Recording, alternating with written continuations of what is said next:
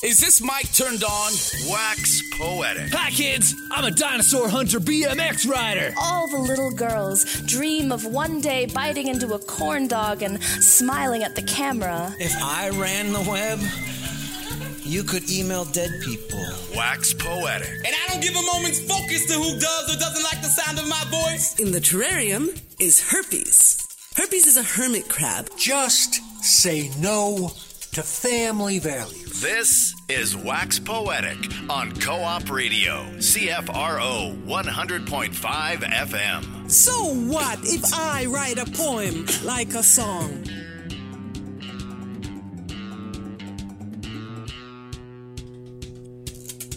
Good afternoon and welcome to Wax Poetic here on Co-op Radio, CFRO 100.5 FM. I'm R.C. Weslowski, one of your co-hosts this afternoon. And I'm Pamela Bentley, the other co-host. And we have in studio our guest from Oxford, England, part of the Vancouver International Fringe Festival, Steve Larkin. Hello. Hello Steve. to you. Always Welcome. fun to have you on. Good to be back. It's your fourth time.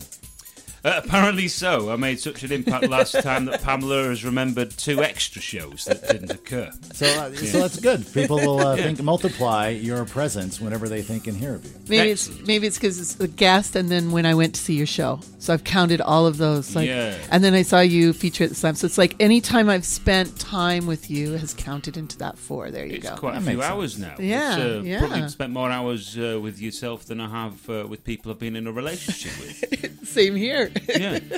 Especially in the last 10 years. All the better for it.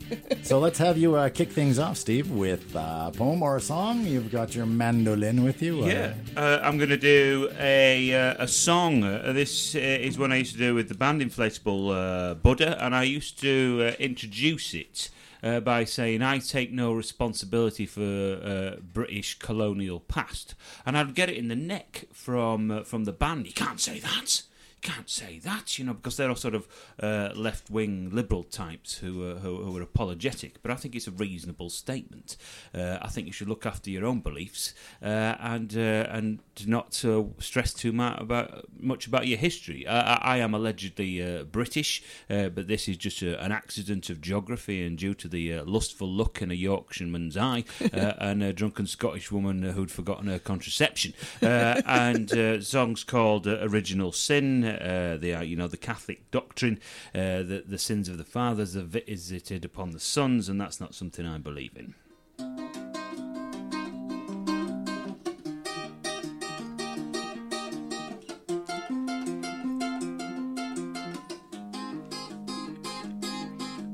Take a look at our history.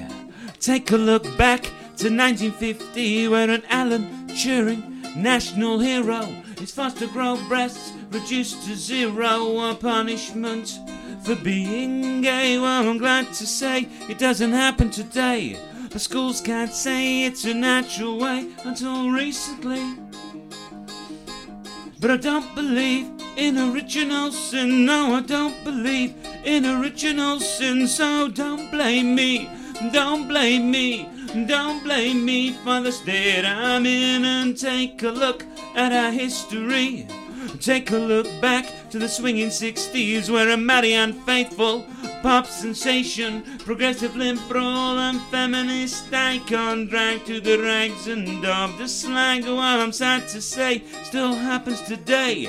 Some are worse than they were yesterday, but I don't believe in original sin. No, I don't believe in original sin. So don't blame me. Don't blame me. Don't blame me for the state I'm in, and take a look at our history. And take a look back to the 70s, where a racist police force with suspects, sus law, arrest and beat blacks as though for their sport. I'm sad to say, Sussy's back today. 40 years of progress has gone to waste, but I don't believe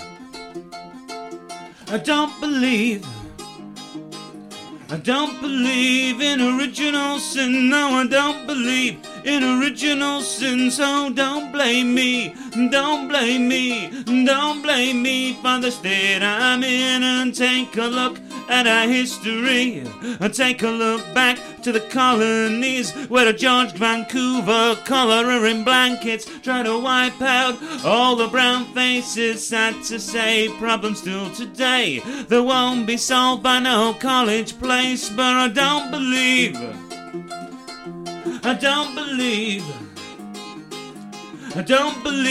in original sin. No, I don't believe in original sin. So don't blame me for the state I'm in. No, don't blame me for the state I'm in. No, don't blame me for the state I'm in. No, don't blame me for the state I'm in. No, don't blame me for the state I'm in. 'Cause I don't believe. No, I don't believe. I don't believe in original sin. Yeah. Thank you. Is that part of the show? It is, yeah. It's entered into the show. It's a late entry. It's at number 4 this week. Is Original Sin. Yeah, it's taken the place of a ranty poem. So Fat Sex is a very movable feast. It's a comedy-driven spoken word and music show. Fat Sex is the title piece, which I start with. It's been a crowd pleaser for many years on my own and with the band. It's about women's magazines. And how horrible they are, and about body fascism. And then I plough on with the general theme of truth shining through. Which, you know, if you don't want the truth, don't call a poet, as they say. Truth is beauty, and beauty is truth. So, it's largely the same body of work as when I first started doing the show 3 or 4 years ago, but I can change things around. So I'm getting more proficient on the mandolin these days, and that has been a song that I used to do with the band, and it used to depend on a rhythm section, pounding it out, and for years I'd do it on my own, and it was just a little bit turgid, but I've changed it round a bit, got rid of a load of unnecessary bars of strumming the same chords, and added a new Canuckified 4th verse. I heard that. Yeah, Vancouver I've been coming to this country and for 10 years now. After RC first invited me, I think. 11 2005. years. Yeah, that was here in Vancouver, but it was the year before, actually, wasn't it? 2004, the first ever Canadian festival. Yeah, in Ottawa. The Spoken Word Olympics, as it was until the Olympic Commission got in touch to say... Well, they didn't actually get in touch. We were being proactive and going, if we do anything, we'll get sued, and we didn't want to get sued because we didn't have any money. Because you knew you were getting bigger. No, we just were having Olympic in our Spoken Word Olympics. We're in the name, so... I've been peddling a lie for many years. It sounds more exciting if they came to us and said, stop it. Yeah, the myth is greater. Well, yeah, and there's like you said, come to a poet for truth, but there's many truths, right? There's all these different angles, like... Oh, don't confound matters. Well, you've been telling this story for years. It's probably almost as true as the original, the actual what happened. Yeah, I suppose. So, were you raised Catholic? No, I wasn't. There was a discernible lack of any religious expression in my family. I'd say my father was a Leninist in that he followed the philosophy of John Lennon. I was going to say the Beatles. Yeah, that was probably it. But you can't escape religious values, can you? Every junior school in the UK is national curriculum. Every assembly in the morning, you're told about baby Jesus and about how good God is. Wow. Still? Well, no, probably not quite now. There's these Brontosaurus schools and the like now, and education is, it's a very massive topic. It's all changing in the UK now. But yeah, certainly growing up, that's the sort of bread and butter of your philosophy that pervades from a very early age. which is another thing that comes into the show, is the influence things have at a very early age. I make what I think is a very convincing argument that exposing children to pornography is less dangerous than exposing them to Disney. If you want to know more, get yourself down to the review stage for the Half Price show. When's that? Which is tomorrow at 5. I'm opening the Fringe this year. They've got me in to open it. Oh, it's nice of them. Yeah. When I used to teach high school, I taught a media education class in grade 11, and the big unit that I had designed was a Disney unit about Disneyfication, and the kids hated it because they just were like, "You're taking all of this magic away," and it was like, "Okay, now you need to know where all these stories came from." So we would go back to the original source material, and you need to know that, like in Little Mermaid, it was painful. It was not like a sweet little love story. When her tail split into legs, it wasn't like, oh, it's just little magic. It's like... Yeah, I see but people they hated it. Left, right and centre are still influenced by this, and still react really negatively. When I post on Facebook that Disney is the axis of all evil, then they don't like it. No, they don't like it at Especially all. when they're 17. Yeah, and you get people, intelligent people in the arts who are still blighted by this kind of saccharine, over-romanticised dualistic worldview. Yeah. You didn't expect that, did you? Oh, it's good. No. Hello, it's 2:11 in the afternoon, by the way. Just in case you weren't expecting it. But that's good to hear about it. So in that first song that you did, you've got like all this historical stuff, but then you bring it up to like it's still happening, right? Like the one that you put in about George Vancouver and I mean we've got Standing Rock going on right now, right, where they're bulldozing sites, even though there was a court order to not do it, and before they could put police into place to hold it, the pipeline people just like bulldoze, So now the army, like Obama's called the army in to protect not protect the protesters, but to enforce the court order. It's all going on, right? It's all the same stuff. It's like it's like Wounded Knee all over again. It's and you use comedy, but you're making really important points in historical correlations. I mean, what I presented so far makes it look like some sort of dry lecture, but the first part of the show is about entertaining people and getting on board until I punch them with the beliefs they don't want to hear. But I know it is changing here. I mean, it's a massively complicated issue, and I don't think my song there really covers all my thoughts to do with national pride.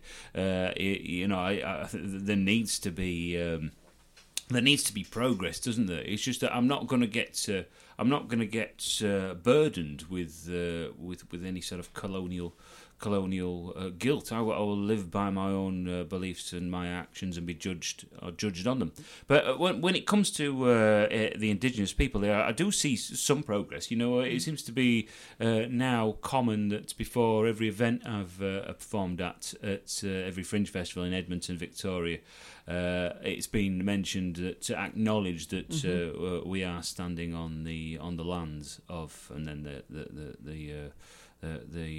people are named. The local band or nation, So at least there's more sort of acknowledgement of that now.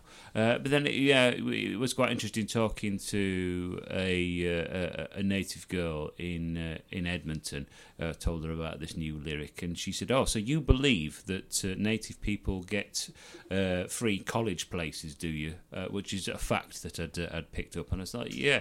And she told me the reality of it. It says like, no, you have to get straight A's in everything that you get, and to get something that is pretty much free anyway. So even the sort of those concessions still look to be problematic as well. I've got a lot more to learn about this, but I think the important thing is that these things are aired, aren't they, and discussed. And, and your shows are very funny. Thank you. And they are very gut punching at the same time. So we don't want anybody to think that you're like it's just going to be a bunch of polemic. It's like it is really entertaining, and that's why I thought I'd spend so much more time with you. than I had. Oh. Let's get something else from you, either from the show or just something you would like to share. What do you want? Song or poem? We had a song. Let's get a poem. A poem. Right, this is the post-colonial global blues. I'm going serious, aren't I? It's not all serious. I've got those post-colonial global blues. My shareholders done left me, followed lost leaders, profit taken to a haven in the Cayman Isles, and Isle being negative equity.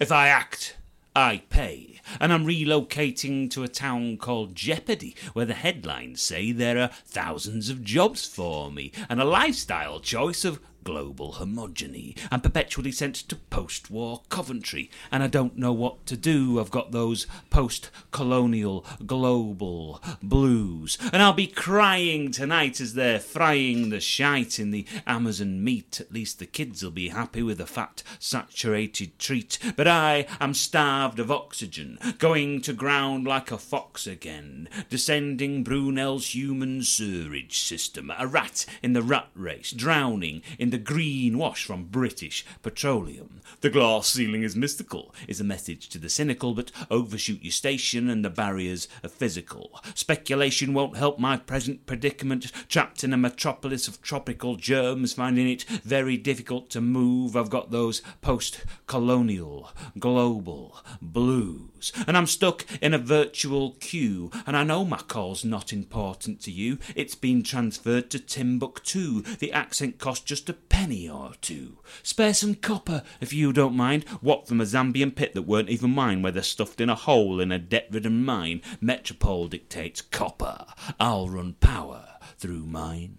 I could speak out freely through the telephone wires, expose the situation to millions online, but what exactly does protest do? Police sips up in their Indian brew, controlling the kettle for an hour or two. So, junkie, on review, I give you this metal that doesn't belong to me or you to you. You spike your vein, let the numbness flow through. As cash flows to an Afghan funding suffering through opium roots, I buy a poppy to support our troops, and one returns psychologically abused and replaces you when you've turned blue. I don't see what's in it for me or for you, or for the peasant farmers, or for the troops. We've all got those post-colonial global blues. The colour supplement made it black and white, divided the world with its polarised views. London talking north and south, New York the other way round. Can't stop people reproducing, population will soon be doubling. Abortions in the basement from mixing up the messages. Johnny's on the Protestants, running all the governments. Look out, kids, it's original sin. I don't know Zen, but when you get born again, you'll be a duck or an alley cat, looking for a new trend.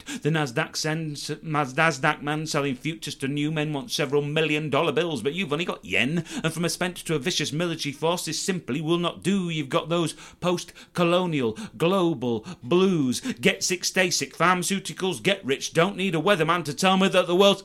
And I need me a pick-me-up, but I can't seem to see any English proper tea. I'll have to resort to Colombian beans. It'll cost a lot of lotto tickets, at least we'll see the profit trickle to Amazon. We won't see a nickel, triple dip your grotty pickle, it won't come back to you. You've got those post-colonial global blues, staring at identical shops from Leicester to Leicester Square that dedicated slaves to fashion. I stand sweating, guilty in my branded shoes. I've got those post-colonial global blues. At least Blue Planet's on, after the corporate news. The world's getting bluer, the seas are getting bigger, the rich are getting fatter like a Christmas goose, flying over continents with an urge to consume. And sometimes I wonder, what am I gonna do? 'Cause there ain't no cure for those post-colonial global blues. There you go. Our guest today is Steve Larkin, and they are opening up the Fringe Festival tomorrow, 5 o'clock at the Review Stage, Granville Island, with Fat Sex. And you're listening to Steve here on Co-op Radio, CFRO 100.5 FM. So we said a poem. All of your stuff is very rhythmic, and it's also having been to the UK and gone to some spoken word stuff there. There's a type of spoken word in the UK that we don't hear as often in North America. I don't know if you've noticed that by doing things. And it has that rhythm and that rhyme and that and I mean, because when you've got a chorus, right? It's a poem, but you've got this chorus that you return to and you slow down the rhythm and it gets us going and it gets us falling. And you're so pro. Thank you. I mean, you just left out the F word without even because we're on radio. I mean, it's so impressive. I mean, I that's what I think spoken word artists aspire to, is getting to the point where they can do fringe shows like you do. And so there's a lot of stuff in there, but do you think so? Comment on that. Yeah. Do you think that spoken word artists look to develop and look to? I mean, I see you've done a great show in the past, but most people who are involved in poetry, are they thinking that way? Go to a fringe show or just to become pro? Yeah, I was thinking more like pro, like fringe is part of being pro. I don't know. But yeah, the musical thing. It's. I mean, there's a lot a long-standing lyrical tradition in British poetry, and also there's from the alternative scene, which grew out of the sort of alternative scene in the 80s and 90s. It was very much sharing venues and rubbing shoulders with the stand-up comedians of an alternative variety and with punk musicians. You know, you're in the same ballpark really. And the archetype, the master to me is John Cooper Clarke, and all his stuff is very tightly written. The structure is impeccable, and it's all written in a very musical form, with lyrics that flow and with chorus lines that you could tap a metronome along to his work. And that's what I've come out with. To me, poetry is about finding the musicality of language, and then live poetry is about entertaining people. So I was thinking this morning, how do I explain what I am? And I was thinking, really, it's a Venn diagram with three circles of comedy, poetry, and music. I'm there in the middle, you know. So I'm not an out-and-out comedian. I'm towards the end of that circle, like a crap comedian, a crap comedian, a crap poet, and a crap musician. But all together, makes a really crap artist. A really great Steve Larkin. Yeah. I guess that's how I see it. Yeah, that's the thing.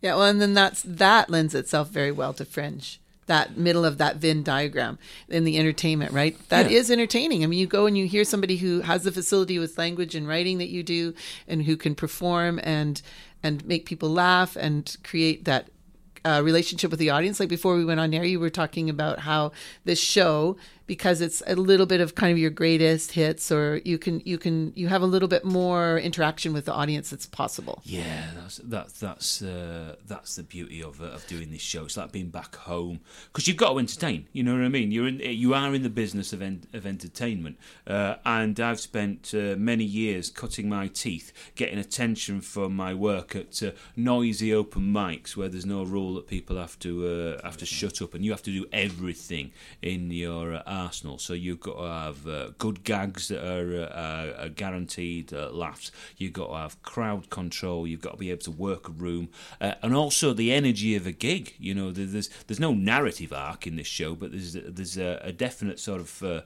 physical or emotional arc. It ends. I think I'm probably unique in the fringe circuit of doing a poetry show that ends with people dancing like their own father's drunk at a wedding.